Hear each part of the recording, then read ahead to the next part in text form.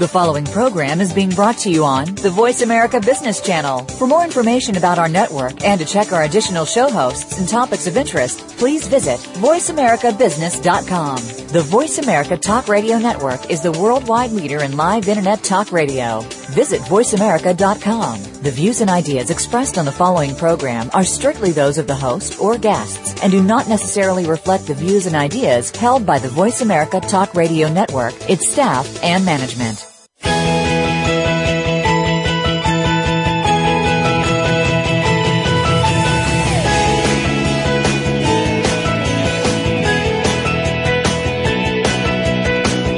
There are entrepreneurs that are making so much more than profit in their enterprises. They are creating businesses that really add value to others, and so can you. Welcome to Be More, Achieve More, Inspiration for the Entrepreneurial Mind with Chris Cooper. If you're looking for ways to develop your entrepreneurial spirit while you contribute to a better world, you'll want to stay tuned for the next hour. Now, here's your host, Chris Cooper.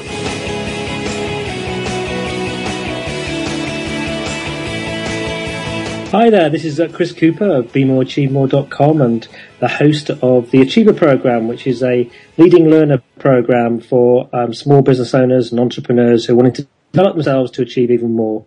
So welcome to today's show, and I want to say a big thank you to my guest last week, Chris White, formerly of Dire Straits. It was a real dream come true, actually, to be interviewing him, and I was also really delighted to receive some great feedback on it. And I received a note from a successful TV journalist who said, "It's so unusual to hear someone like him talking so candidly and without any hidden agenda. You're so lucky, and so are your interviewees, to have such a long time on air, as it means you can extract some real gems, some of which a print journalist would class as exclusive." So thank you very much, Mary, for sending that in. I really appreciate it. And if you have any feedback on any of the shows, please do write to me at chris@bemoreachievemore.com. I'd love to hear from you. Now, if I'm sounding a little bit excitable today, it's because I've been to several really great conferences this week, and one I actually shared, I was asked to share about hosting, how to really effectively host an audio and a radio show, and I was surprised when I worked out that this is actually show number 52, so I guess we have amassed up quite a bit of experience in doing it. I'm also excited because I'm planning a meeting of my Achiever Program group on Monday. We're talking about, developing exceptional businesses. And I'm just so proud of the progress they're making. So if you're not achieving enough from yourself or your business, then do email chris@bemoreachievemore.com. I'm really happy to arrange a free one-to-one Skype call with you to advise you on whether or how I can help you. And I'll be completely honest with that and aim to give you some direction and value in that call as well. So I do recognize that sending an email to someone like me and connecting requires confidence. And I think confidence is just so important. So hopefully this show will help. If you want to achieve really great things, you have to be able to access confidence whenever you need it to take action. And according to my guest today, Seán Brickell, 77% of us believe that confidence is the main component of success. And this is why it's such an important topic on this show. And I'm really happy to keep revisiting it, because without that confidence, we just don't get more of what we want. And actually, we may be and not giving the value to the world that we're capable of. So we're doing other people an injustice as well. Confidence can literally, therefore, make the difference between us realizing our potential or not. However, even the most confident people all have low points. So being able to deal with those confidently too is critical. Seán Brickell is an award-winning entrepreneur. He's a speaker, a trainer, and he's author of an acclaimed book called Don't Shoot, I'm Not Well, Confidence for When You Really Need It. And I think he'll probably explain the don't shoot bit a little bit later. Now, he applies from his experience psychological techniques, some of them used in war zones, undercover work, and successful businesses, to improve your confidence and your communication and your personal impact skills, enable you to make a profitable difference to you and your business. Now, he really is in demand. He's got a really impressive international client list. He is an award-winning journalist, a broadcaster. He's been a network TV newsreader, and he's the youngest ever network TV news correspondent. Or he was when he was age 21. He's been an undercover investigative journalist for national newspapers. He's exposed multi-million-pound frauds and even infiltrated a swingers orgy group. If you're below the age of 18, maybe cover your ears at the moment. He's been held at gunpoint. He's met and interviewed world leaders, film stars, and some of the world's most bizarre, beastly, and beguiling people. And he really helps these people apply these skills to benefit their personal and professional life. So, Seán Brickell, it's a delight to have you on the show. Chris, thank you very much. A fantastic introduction. Thank you. Very welcome. Now, I know listening to your introduction there, I imagine there's probably one or two people who are kind of focused in on a little bit of that. Seán, how much did you infiltrate a swingers orgy group? I'm glad we're getting down to the dirty nitty gritty, Chris. I was undercover assignment for a once famous newspaper called News of the World, or as it's known in the trade, News of the Screws, for very obvious reasons. And it was considered a great honour if you were asked to actually do an undercover infiltration and or any undercover work. And so I took it as a huge compliment, and it was all very hush-hush. And they called me, and I remember on the Saturday afternoon, they said, we have an interesting assignment for you. We think you could be just the man. I thought, well, that's very kind. What is it? Anyway, they introduced me to this 6-foot, curly-haired blonde woman who wasn't a professional journalist, who had the contacts, who was going to be my partner, in inverted commas, my undercover partner. And so obviously we went off, we were dispatched to go and infiltrate this swingers wife-swapping orgy at a place in Kent, rejoicing in the name of the Eureka Club near Forkham, a place I've never been to since, but for geographical and other reasons. But and what we had to do was a most surreal experience, I've got to say, Chris, because we weren't trained. You know, that's the thing. A lot of my journalistic career, where I've been held at gunpoint, interviewed presidents, prime ministers, film stars, some of the world's most dangerous and unpleasant people, you're not trained to, or you're being in a riot, you're not trained to deal with it. I mean, you're more trained now how to deal with a riot, how to be in a war zone, but often then you weren't. You live off your instinct, which I've always enjoyed because I've been fascinated by people from a young age. But so off we went. We went to this, we were ensconced in this family hotel, and all these kids and families around us going, oh, Daddy, Mummy, you know, can we go to the circus tomorrow? Can we do this? Well, that was a good fun, you know, in the paddling pool. We're going, right. Do you like spanking, S&M? You know, do you like threesomes, foursomes, pain, pleasure, nipple clamps? You know, the full works. We had to get our cover story right, our false legend. So if they tried to test us out, then, you know, we wouldn't make any slips. Anyway, I was a photocopy salesman from Worcester called Steve. Because I used to sell photocopiers after I left school, one of the many jobs I did. So, and we worked out what we were into and what we weren't. And we had a bit of fun and made it quite exciting. I don't know half the Latin terms of the stuff we claimed we were into, but anyway, off we went to this place, and we parked the car on purpose with the doors open. So if we need to get a quick getaway, then we could, and made sure it was pointing in the right direction and near the exit. And I should add, beforehand, we'd been told by the news editor, after we said yes, we'll do it, because I thought it was a whole new life experience. They said the couple who went before their cover was unmasked and they were badly beaten up. I said, well, that's great. They said, well, you're a big lad. You know, I'm 6'2" and now 15 stone. They said, right, you can be the muscle as well as the professional journalist. I said, what do you mean the muscle? And they explained why. That I'm going to have to fight my way out with all these naked, and potentially angry people who don't want to be exposed, well, at least not in the media, if not physically. And it was all a bit surreal. So we walk in. I mean, the first thing I saw was a couple grappling with each other. Let's put it like that, grappling in a very biblical way. And I remember he groaned, and this is like a walrus-like man with a moustache to match. So once he'd finished his very short bit of fervent business, rolled over and fell into the swimming pool. And that a peroxide blonde, you know, looked utterly bored and fed up, as if, oh, that's another one ticked off, lit a cigarette and lay back and yawned. And I thought, well, this doesn't bode well. Anyway, they were the only two outside. We walked into this room, and obviously on the surface, yeah, whatever, you know, you're really cool and trying to put on an act, and I'd rehearsed it in my mind how I'd be. Underneath, you're going, oh my God, I can't believe I'm seeing some of this stuff, you know, because they were in full swing, as it were. And I saw things there that obviously I hadn't really seen, even at some of the parties I've been at, you know, so obviously I've been missing out. And some of the sites were, I think, physically very impressive. I mean, it was gymnastic in some cases, but in others it was more prosaic and enough to make you feel a little queasy as you worked out exactly what was being done where. Anyway, we walked in and sort of getting to know people. And then at one point, I'll never forget this. This girl had done quite a few of these assignments, and she was quite a sassy, streetwise woman or girl. I mean, I was, 20, in my early 20s then. She was probably the same age. Anyway, this guy came up to us, one of the organisers, standing there stark naked. And he said, I've seen you before. In fact, there's some rumours going around you're a journalist. And obviously it's the worst thing anybody can say to you in that scenario.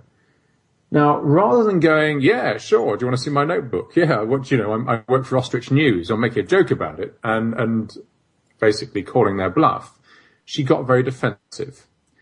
And I just looked at his face, and I knew we were screwed. Sorry, that's the wrong word. We were done for. And anyway, she got more defensive as he became even more suspicious, and in effect had his suspicions confirmed. He gave a little nod to some people behind this girl, about 20 meters away. There's 3 big blokes, stark naked as well, who were basically obviously some of the more heavy people who he would get to eject people or do whatever they were going to do. And she was trying to recover the situation by getting very indignant. And it was just making our situation worse. I was saying, look, we've got our membership stuff in the car. I can show you, the letters and everything you need. Look, it's fine. There's no issue. And it was too late. And, anyway, I thought I'm going to have to fight my way out with 3 naked men. This is really most undignified. It's the first for me. Anyway, this girl wouldn't move. All 6 foot of her wouldn't move. So I had to she grip her by a pressure point in her elbow. At that point, she stopped talking. She found it uncomfortable, to put it politely, and I had to physically drag her out of the way. And we ran. And obviously these men, if they're naked, things flopping about, they couldn't run quite as fast, or at least as effectively as I could, or she could. And we just legged it. And, before we could get too many gory details about vicars, bishops, members of the cabinet, or even the Vatican, who were on an away day. Yeah. And off we went. But it was an interesting assignment. But what it showed was that naturalness, and this is one thing I've realized so much, particularly in business, where people aren't often themselves, and because they feel they can't be, for their own misconception about how others think they should be. And she wasn't natural, wasn't relaxed, wasn't congruent, wasn't confident enough to joke, to be daring, and that's what did for us. And it could have got very nasty, and I wasn't going to hang around to find out what unpleasant things they had in store. And often the way you are with people, the naturalness you have is key. It's a key part of confidence, because people are drawn to those who are natural, who are authentic, who are congruent. And yet naturalness is one of our most powerful, productive and profitable natural qualities that we have in our personality armory. And yet, by the same token, is one of the most unrealized and underused. I mean, you make a really good point there. I think when your people are presenting, for example, in an organisation, it's a presentation. It's kind of a bit of an act, but the reality is to really engage with people. And I think it's the same with radio show interviews. It needs to feel like it's a conversation, doesn't it? It needs to feel natural. So I guess then with when it comes down to confidence, and in that situation that you described, that's going to be one of the key components, isn't it? To be able to remain natural. It is, but do you know what you said? That sometimes you have to put on performance and not necessarily be yourself, or some people might think they shouldn't be. I'm saying in a corporate environment when people are... Yeah, but do you know what? In a corporate environment they need to be, unless they have a Caligula-esque type personality, and are generally naturally repugnant, in which case they shouldn't be let anywhere near certainly potential prospects or clients or even internal people. But actually, the more natural you are, because often in a work environment, people feel under pressure. They've got a pressure to perform, pressure to be profitable, to produce results, to produce fancy graphs and everything else. They think there's a format. And what happens is they're constrained by the often very conservative and I think therefore counterproductive approach or ethos of a company or a business. You mustn't be too rangy, you mustn't be too expressive. Some media companies and more zany .com companies, yeah, they present very differently, but they're very rare. And I've worked in a lot of big companies, and so often you go and you see the presentations they do death by PowerPoint. You have like 1 million bullet points per slide. and it's dull, it's colourless, it's charmless, and is actually counterproductive and achieves the very thing they don't want to.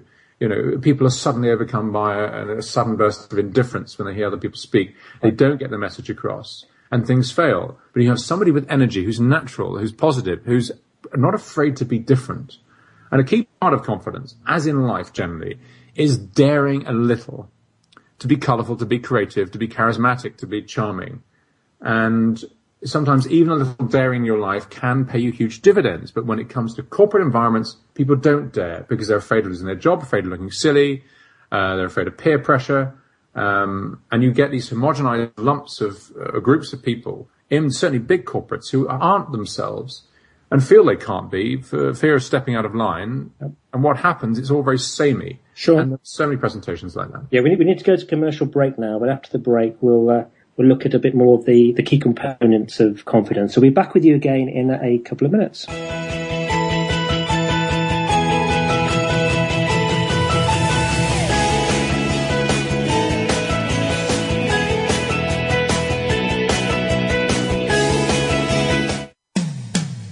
When it comes to business, you'll find the experts here. Voice America Business Network. Are you a business innovator, or are you just sitting on the sidelines? Tune in every week for Coffee Break with Game Changers, presented by SAP. Host Bonnie D. Graham talks to a cross-section of the movers and shakers who are leading by example. They will share best practices and innovative ideas to keep you thinking and moving along with the best. Join us for Coffee Break with Game Changers, presented by SAP, Wednesday mornings at 11 a.m. Eastern Time, 8 a.m. Pacific Time on the Voice America Business Channel. We spend 70% of our week in the office.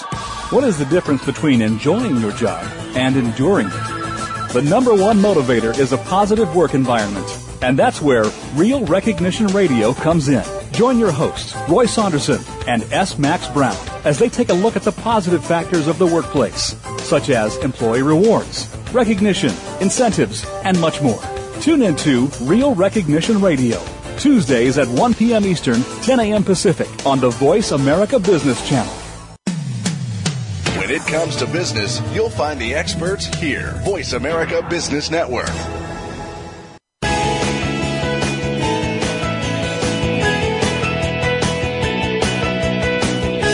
You are tuned in to Be More, Achieve More with your host, Chris Cooper. If you have a question or comment about our show, please direct your emails to info@bemoreachievemore.com. That's info@bemoreachievemore.com. Now, back to Chris Cooper. Hi, this is Chris Cooper of BeMoreAchieveMore.com and the host, facilitator of the Achiever program, which is a leading learning group for entrepreneurs and small business owners. So I'm back with Seán Brickell, and we were talking about some fascinating X-rated material from his Swingers Orgy group, and we started to move across into the key components of confidence. I wonder, Seán, from your perspective now, what are the key components of confidence? Well, there are various. First of all, you've got to have some sort of plan, what you want to achieve. Everybody talks about having goals, and the plan actually promises. What do you can have a goal, but a goal can be very meaningless and without emotion. But what do you promise yourself that you want to achieve, personally or professionally? It needn't be super significant. It could be very simple, but that simple thing you want to achieve could really transform your life and make it that much more rewarding, much more fulfilling, and therefore more successful. Persistence is key. As accepting yourself. Whether you're presenting, whether you're asking someone out for a date, or whatever you're doing, acceptance is a key thing.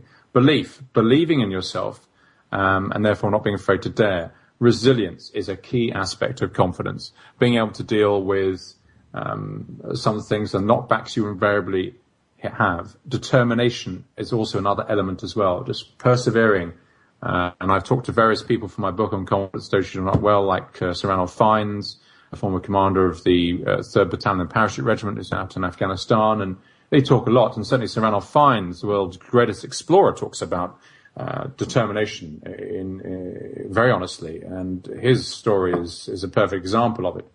But you know what? The two most important elements of confidence are these: courage and action, namely having the courage to take the action to achieve the things you need and want to.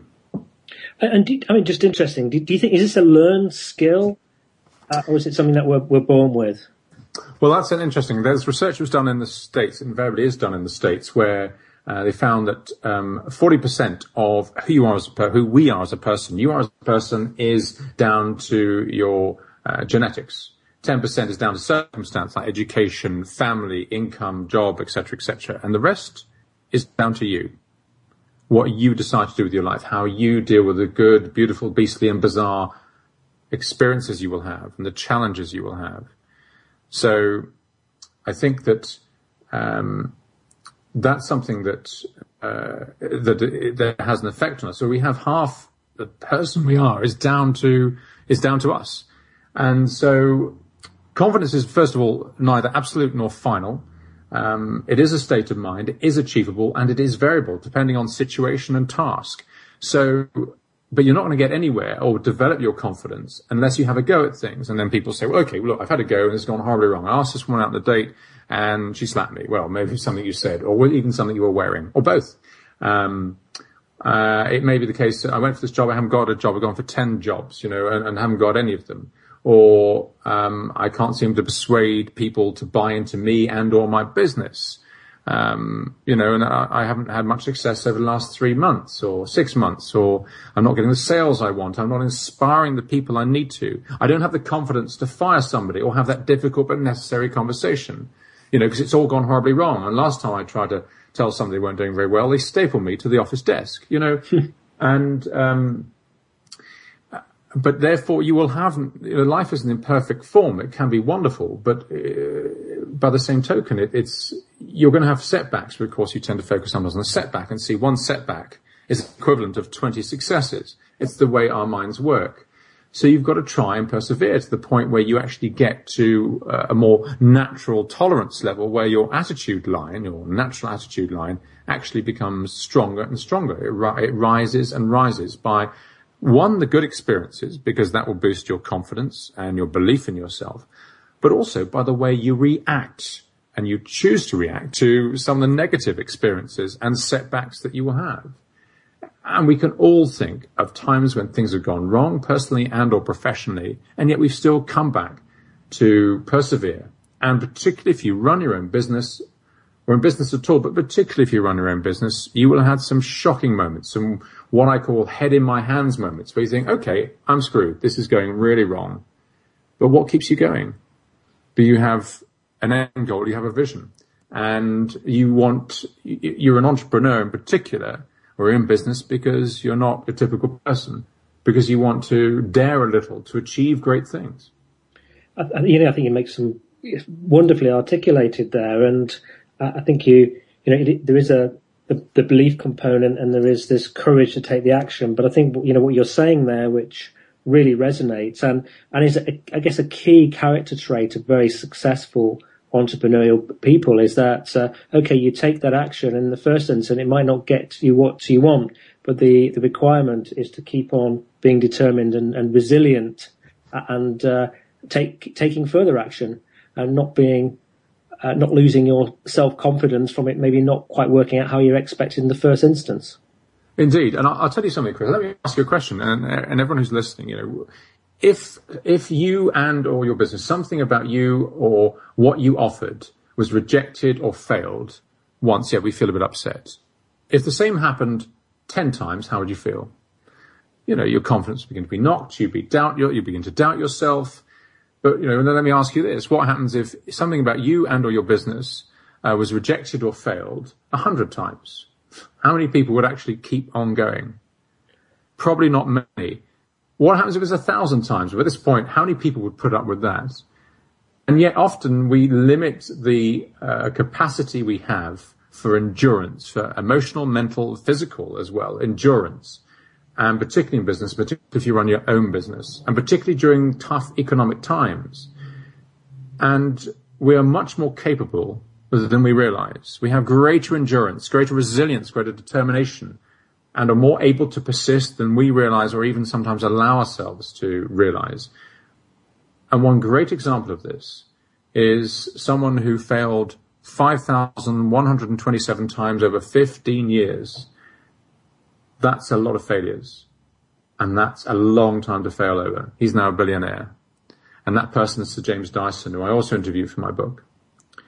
And do you know what he said? He said that when he finally got it right, it was fantastic. But his wife, who I think was an art supply teacher, she kind of kept the boat, the financial boat afloat to start off with. You know, they had a mortgage to pay, bills to pay, they had a young family.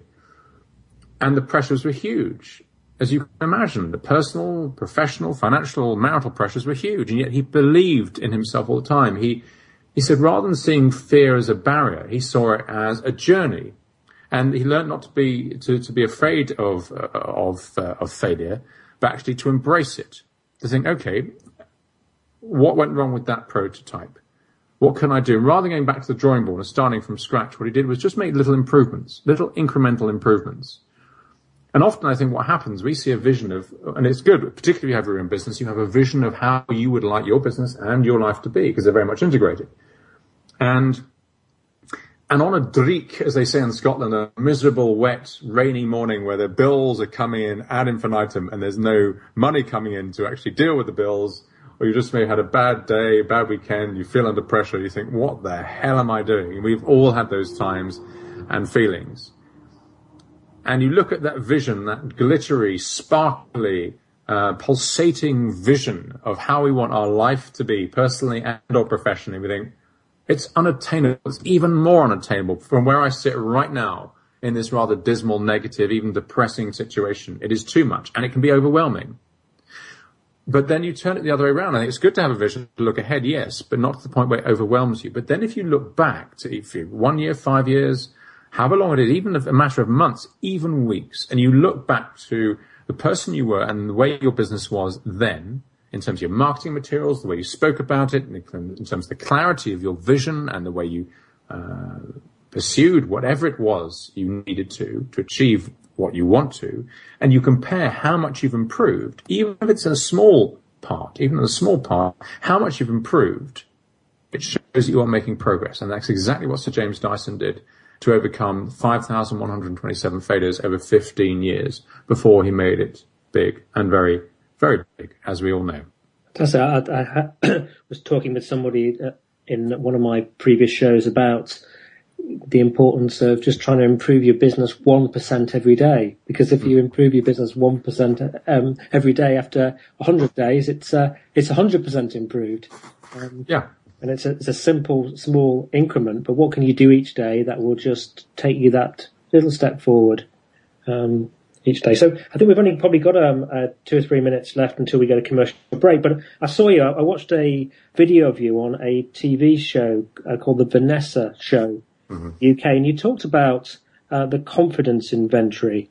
Actually, I'm just getting a signal to say break when you're ready. So maybe after the break, we'll come back and we'll talk about the confidence inventory, because I know people on that show found that very useful. So we'll be back again in just a couple of minutes.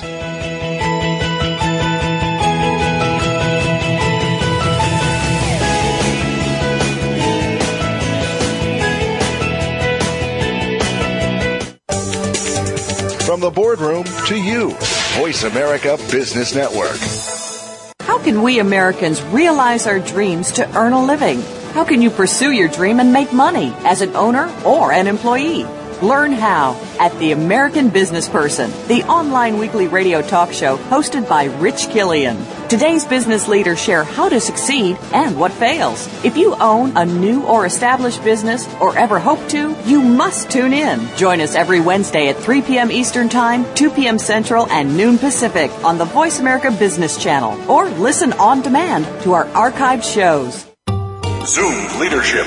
It's the big picture issues of the day, up close and personal capabilities of leadership, and a desirable future of constant renewal. Zoomed Leadership. It's the economic crisis made clear, patterns and perspectives of leadership, and the importance of changing the way we pursue our future. Join host John Schmidt every Monday at 2 p.m. Eastern Time, 11 a.m. Pacific Time. Zoomed Leadership. An inside look at what's really going on in business, government, and civil society. Tune in every week on the Voice America Business Channel.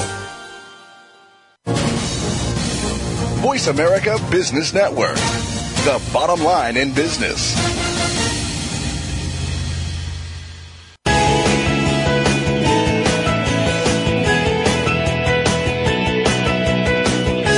You are tuned in to Be More, Achieve More with your host, Chris Cooper. If you have a question or comment about our show, please direct your emails to info@bemoreachievemore.com. That's info@bemoreachievemore.com. Now, back to Chris Cooper. Hi, this is Chris Cooper of BeMoreAchieveMore.com. I'm delighted to be with Seán Brickell. We're talking about confidence when you really need it. And I mentioned just before the break that I'd seen Seán on a TV show called The Vanessa Show. There was live phone-ins and things like that going on. And he shared something called a confidence inventory. And I just thought it might be useful if he shared that with us now.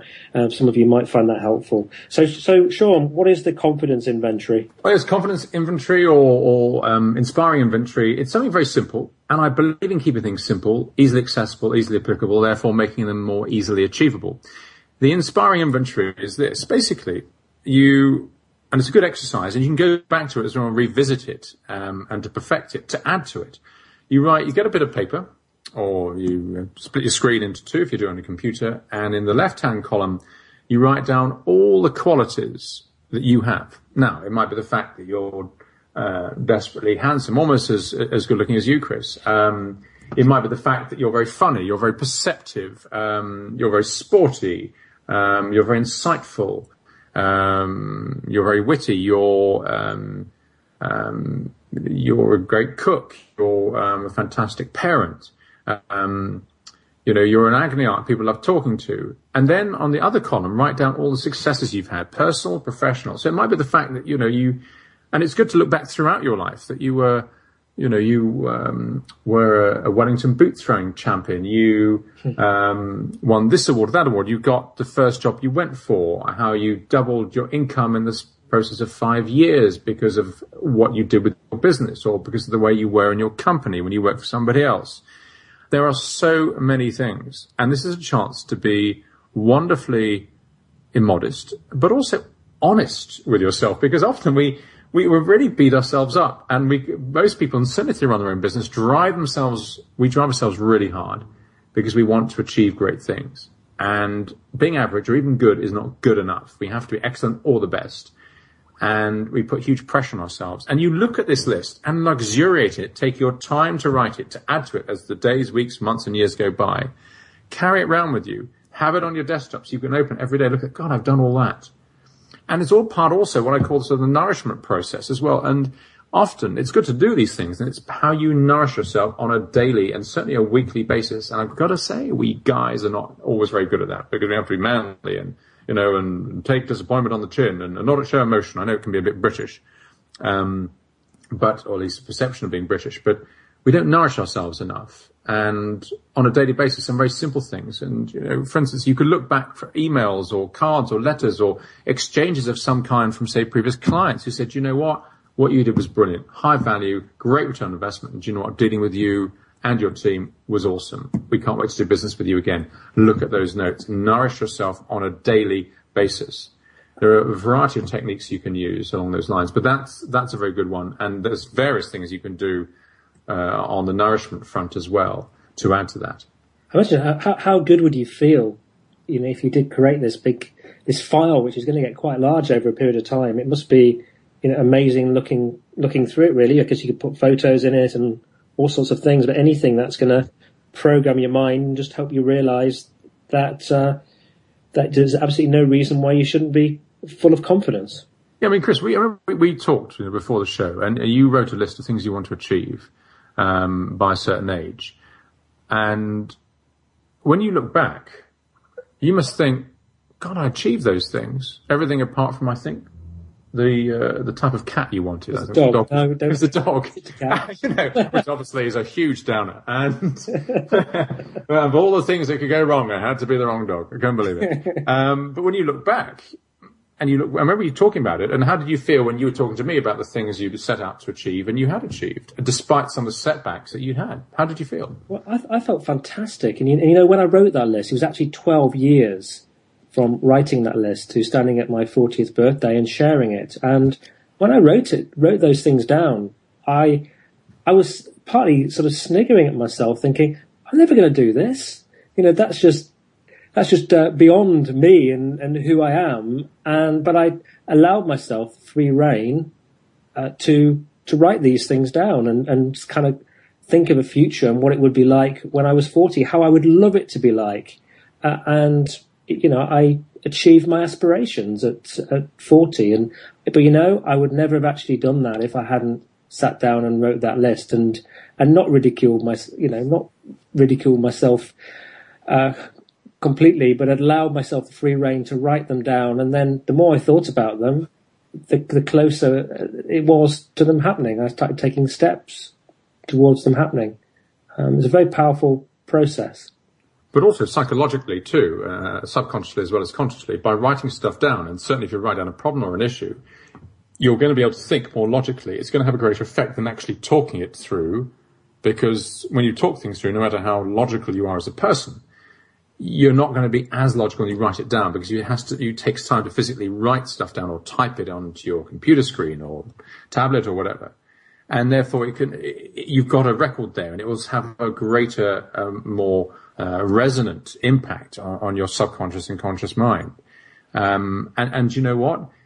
People listening to this were thinking, well, I don't know, maybe I've done this and done that. I started that business out of nothing, but, I haven't made millions. I made maybe hundreds of thousands. And you think, well, that's a great achievement. Do you know, the irony is there'll be people, the vast majority of people don't have the spirit that a lot of entrepreneurs and business people have, or the healthy ambition they have to do something. They don't have a real purpose, or at least not a purpose they acknowledge or do anything about. And yet they meet some of the people who will be listening, and many of the people, if not all the people, who would listen to this show and be so impressed by it and think, wow. And never forget, therefore, the effect that you have on other people. And you may not always realize it. I was at an art exhibition, big exhibition at Christie's last night, the auctioneers in central part of London, and this Russian woman came up to me and she said, "You're Seán Brickell." I went, "Well, if you say so." And very exotic, striking woman. She said, "I listened to you 6 years ago and I've never forgotten it. What a pleasure to see you again." And she quoted bits of what I said, and it's and you make me feel so good about it. I don't say it's a boast, but I thought, my God, and I remember she looks a very confident, capable woman. She's a very successful businesswoman, and yet she was feeling human, wasn't feeling good at the time. It was something I said. She liked my jokes as well, which was good, all two of them. And she remembers that. And that came out of the blue. And therefore, sometimes we forget the effect we have on people, and we often doubt that. And we mustn't forget that, lose sight of that. Absolutely. And it's amazing, isn't it? I remember as a young, in my 20s, having very, very little confidence whatsoever and going on a particular course, which had a huge impact on me, actually. And I was sitting next to somebody on the course, and it turned out that he was a tennis player. It was coached something around tennis and had some involvement with tennis. And we actually went out and had a pizza together. And I asked him about his tennis career, and it turned out that he was actually an exceedingly well-known tennis player, absolutely top of his game. I hadn't realised. And I gave him a little bit of advice on something, and he took action on it that night. And the following day, he came back, gave me a huge hug, and said he'd had an hour and a half on the phone to somebody else who was also very famous, and he'd sorted out their issues between them. And for me, for someone with no real confidence at the time, what it made me realise was that even I could make a big difference. So I kind of took that attitude on, really. I realised I could have a big impact on somebody I saw as being very significant. So, whoever you are and whatever stage you're at, don't underestimate the potential you have to add value to other people, I would say. On a daily basis. And it might be just one thing that you say. And a lot of people want to be guided. We all need, no matter how strong or determined you are, we're all human. We all have our bad days. Even Roger Federer has won more Grand Slams than anybody, or maybe anybody ever will. He has bad days where he's beaten, even by a British player. And it doesn't stop him. But no matter how good you are, you will have bad days. It is, somebody will have a good day at the expense of your bad day. But that will change. And often it's sometimes even making the most simple step, even the smallest little move or gesture or saying the smallest thing can have the most wonderfully significant effect on not just your life, but on somebody else's as well. And that in itself is very rewarding. And you know what? You never know who that person might be and what effect they might have. And you could say one thing to somebody, Chris, and they go away, and then it could be a few years later. And this happened to me. I was talking to some guy who was about 2, we worked to the same sort of office space. This is almost, 3.5 years ago, and he's into fishing. I'm not, but we both love Italian food, and we talked about stuff, and he wanted to do challenges, and I just talked to him on a few occasions I saw him. Then he moved on, didn't see him again, and there's the odd email. 2.5 years later, he calls me up, and he says, Sean, I'm now working, I remember our chats really well, so I'm now working for a multinational company that's got a very high-profile project to go for. I think you could be just the man to help us win £400 million worth of business. And that was just from a few conversations, short conversations. You just never know the effect you can have on somebody, and they became a client as a result. So you never know. And also, it doesn't matter if you're talking to somebody with a big job or whether you're talking to somebody who works in a reception, or people know people, don't they? They do. So it's amazing where things can come from. So let's just look at actually, I'm just quite interested, just very, very quickly. I mean, you clearly doing things like tabloid journalism, you need a lot of confidence for that. But I think where you were talking, I would see that, the kind of advice that you've given to people since being a bit more worthy, in my own perspective, than maybe digging the dirt up on people. I mean, what's your thoughts? Did that work impact your view about your own personal values? Because confidence can be used for positive or negative means, can't it? Oh, that's a good question. Alarmingly good. I'm just going to leave the country and live under your assumed hairstyle now you've asked that. And it'll need to be a damn good hairstyle. It was interesting. When I was very single-minded and ambitious. From age 14, I was going to be a Network TV newsreader, Network TV news correspondent, and national news newspaper reporter. And it was not a matter of if, it was a matter of when. And I achieved all that at a very young age without drinking or even sleeping with the right people. Because I'm teetotal and obviously shy with the lights on or off. So I was very single-minded. And obviously, if you're working for the tabloids, you will be in certain situations where you're reporting on, shall we say, some of the more colourful aspects of everyday life, which invariably means delving into people's personal lives. And it's a tough one. Some of my colleagues were some of the most sharp-witted, some of the most able people you could ever meet, but by the same token, some of the most despicable individuals you could ever hope not, who would not only sell their own grandmother, but then steal her back and then sell her way above the going rate for grannies. I mean, they were really quite ruthless, and I had to compete against them, but I did have a moral code, and you can be single-minded. And certain situations, particularly in situations where somebody has died, certainly a kid, and you go and track down the family. And I remember there's one occasion when we had the horrendous gales and storms in October 1987, where various people died, and they infamously, the weather forecaster, Michael Fish, said, "Don't worry, a woman's called in and said there are going to be some hurricanes coming our way. It's not the case. Ha ha ha ha." People died within days. And one kid who went to, I remember, he was 14 and he got the early train to go to his school. He normally got a later train, but for the first time in his life, he got the early train to go to his school to impress his school teachers. The railway bridge the train went over, collapsed under the weight of floodwaters, and it plunged into the river, and he and 3 other people in the carriage died. It was a terrible story, and I'll never forget the carriage sticking out of the water, and the bodies in it and everything else. It was so sad.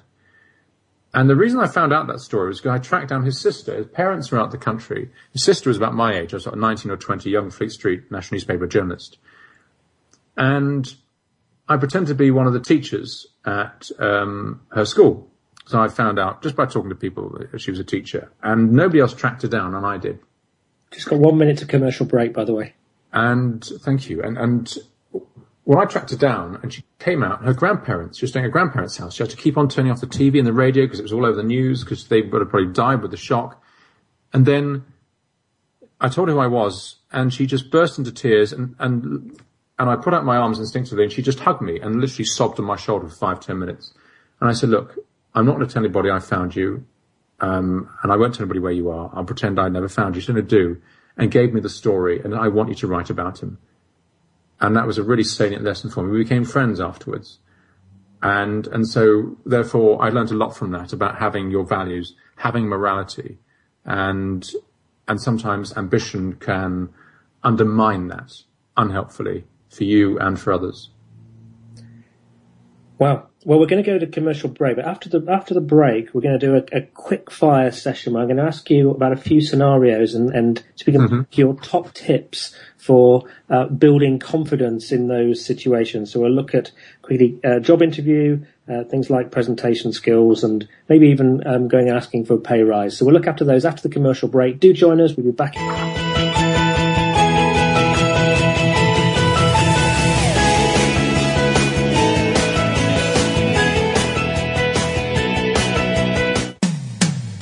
When it comes to business, you'll find the experts here. Voice America Business Network. Bob Pritchard has over 30 years of experience as a straight-talking business consultant and author working with some of the top Fortune 500 companies. Now he's come to the Voice America Business Channel to help you and your business. Tune in to the Bob Pritchard Radio Show for information about starting and successfully running a profitable business. From the movers and shakers to great marketing screw-ups, you can't afford to miss a single edition of the Bob Pritchard Radio Show. Tuesdays at 5 p.m. Pacific, 8 p.m. Eastern on Voice America Business. Is your business model robust enough? In today's ever-changing business environment, people are working to transform themselves, their futures, and their business. Tune in to Business Reinvention with your host, Nancy Lynn. To stay ahead of the game in business, you have to constantly reinvent yourself and your organization. With Nancy's experience and that of her guest experts, you'll learn from stories of inspiration, innovation, and forward thinking. Listen for Business Reinvention, live every Monday at 4 p.m. Pacific Time, 7 p.m. Eastern Time, on the Voice America Business Channel. The business community's first choice in Internet Talk Radio, Voice America Business Network.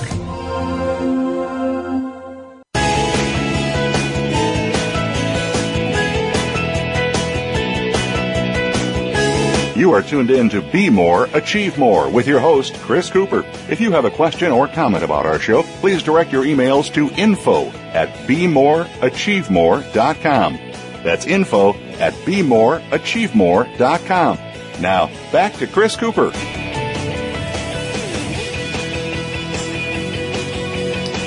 Hi, this is Chris Cooper of bemoreachievemore.com. And Sean, we're going to do a quick fire round here if we can.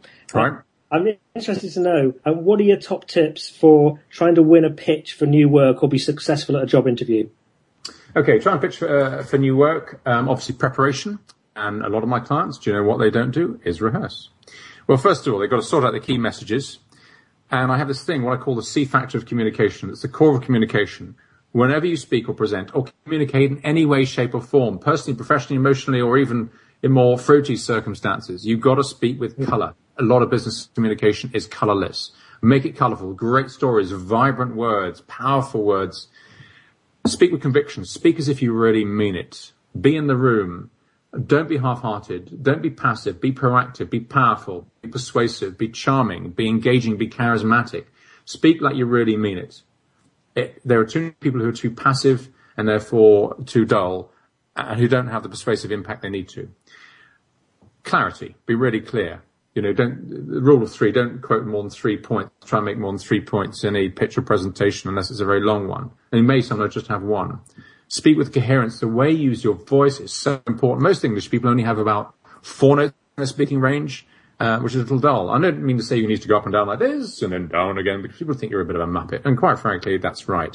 So the way you use your voice, the enunciation, the pitch, volume, and variety, the 3 different types of people in your audience, the fast and loud, the normal and the soft and slow. They all like the volume and the pace and the tone at different levels. So how you appeal to that. Conciseness. Enough said. Finally, comedy. Now I put comedy in brackets. A bit of levity and lightheartedness can make a huge difference and make a huge, huge difference in terms of the effect it has on people. And often your employers will prefer somebody and clients will like somebody who can make them smile, make them laugh.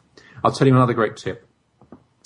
And it's to do with your audience. When your audience is sitting there, whether you're asking for a pay rise, whether you're making a keynote speech or doing a pitch to prospects or trying to get clients to buy into another package or plan that you have, they may be sitting there, maybe with their arms folded, looking impassive, even indignant, or even slightly switched off. They won't be unless you are colorless, you don't speak with conviction, etc., etc.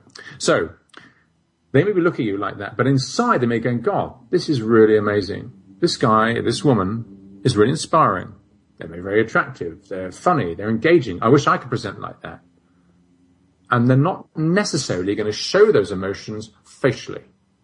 If I have somebody who's sort of, who facially is very varied and looks a bit concerned and laughs their head off and looks even a bit manically enthralled with what I'm saying, I call security. So be aware of your audience. Don't be aware of them, but don't be overawed by them. And do you know what? Finally, I'd say in terms of making a pitch or presentation, I don't care. People there's a risk that people may not like you, may not buy into what you're going to say or are saying, or both.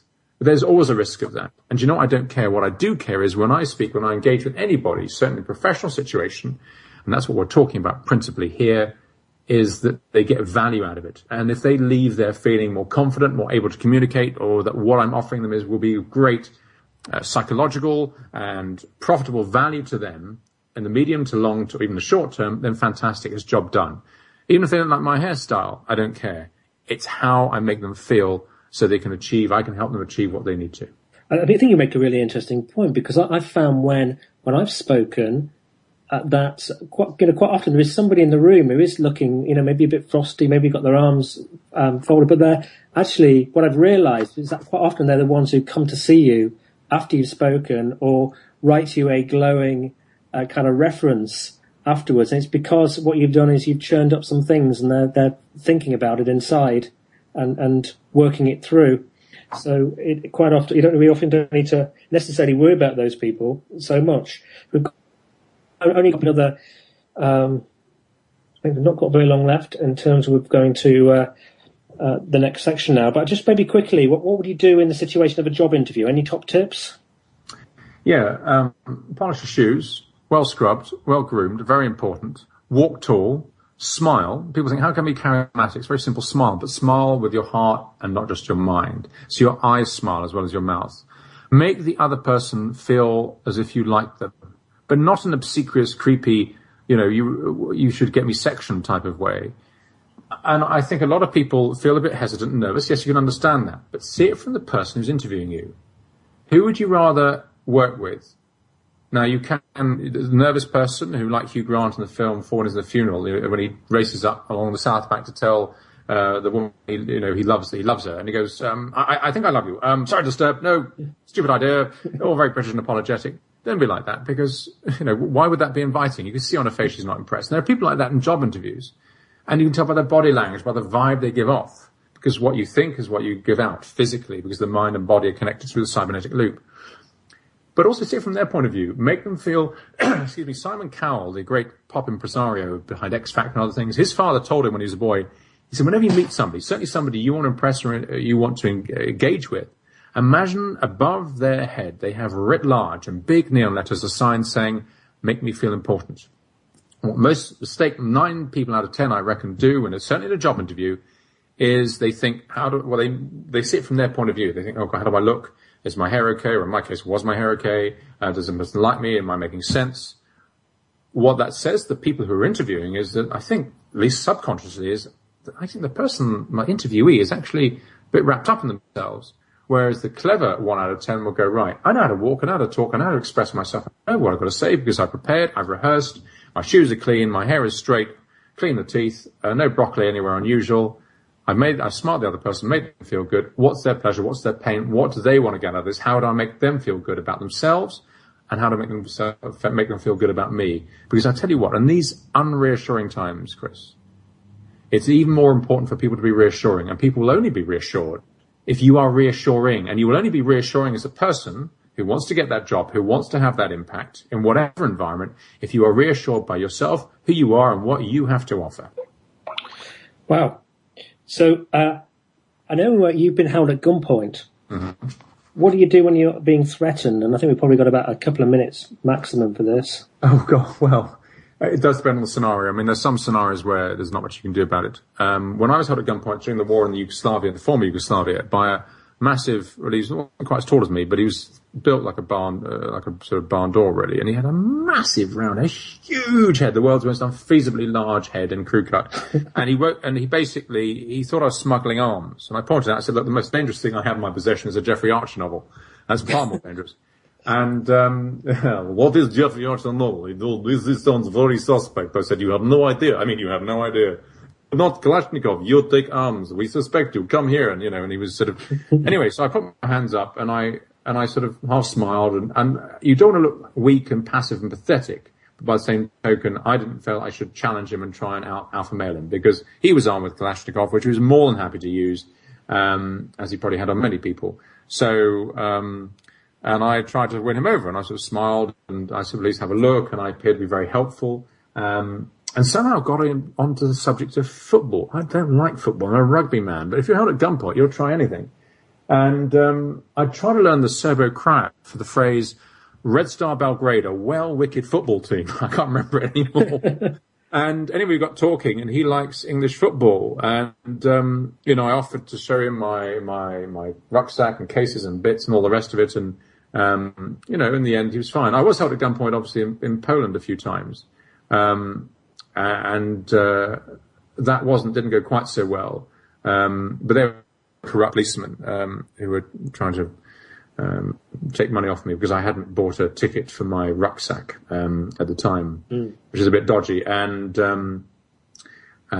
they actually got quite violent and I ended up in a punch up with them in the prison cell, until somebody else came in waving a gun to break us up. And that wasn't quite so good. But I felt at close quarters I stood a better chance. But the Serbian guy was a different matter. And I thought, what's going on? The principal thing is I thought, what's going on with him? What sort of man is he? What does my instinct tell me about what sort of person he is? How will I react? What will win him over about me? Okay, so we've got to leave it there. The show's at an end, but Seán, it's been absolutely fascinating talking to you and hearing all about your thoughts about confidence, and some of your stories have been absolutely fascinating. Certainly the swingers one was very eye-opening. Yeah, and earlier, by the way, Chris, you said my swingers audio. I have to point out it wasn't mine. One I turned up to, just in case my mother's listening. We're nearly to an X-rated show that we've had so far, but but really good to have you on the show. And if you want to, hopefully you've enjoyed it. If you want to find out more about Seán Brickell, go to www.seanbrickell.com. That's Seán, Sean, Brickell. And if you have any questions or feedback or even complaints after that Swingers Orgy Group story, then... Well, they weren't invited, you mean, yes? You can send the complaints to Seán. Or the Eureka Club in Falcombe in Kent. At chris@bemoreachievemore.com, or I'll leave any comments on my Facebook page at facebook.com/bemoreachievemore. Next week, I'm delighted that we'll be talking to Jonathan Farl of Rockstar. And what Jonathan does is he helps businesses get into shape so that they would be very attractive to investors to invest in them. So we'll be learning all about top tips to kind of deal with Dragon's Den type situations, but the way to do it. And what he can do is move people from a sort of 99% failure rate to he has a 75% success rate. So that'll be really fascinating to understand the key components of how that works. So, Seán, again, thank you very much. Chris, a pleasure. I've really enjoyed it. Thank you. Good to have you. And I'll speak to you again next week. We thank you for listening to Be More, Achieve More. Please join your host, Chris Cooper, again next Friday at 8 a.m. U.S. Pacific Time on the Voice America Business Channel. Enjoy your week.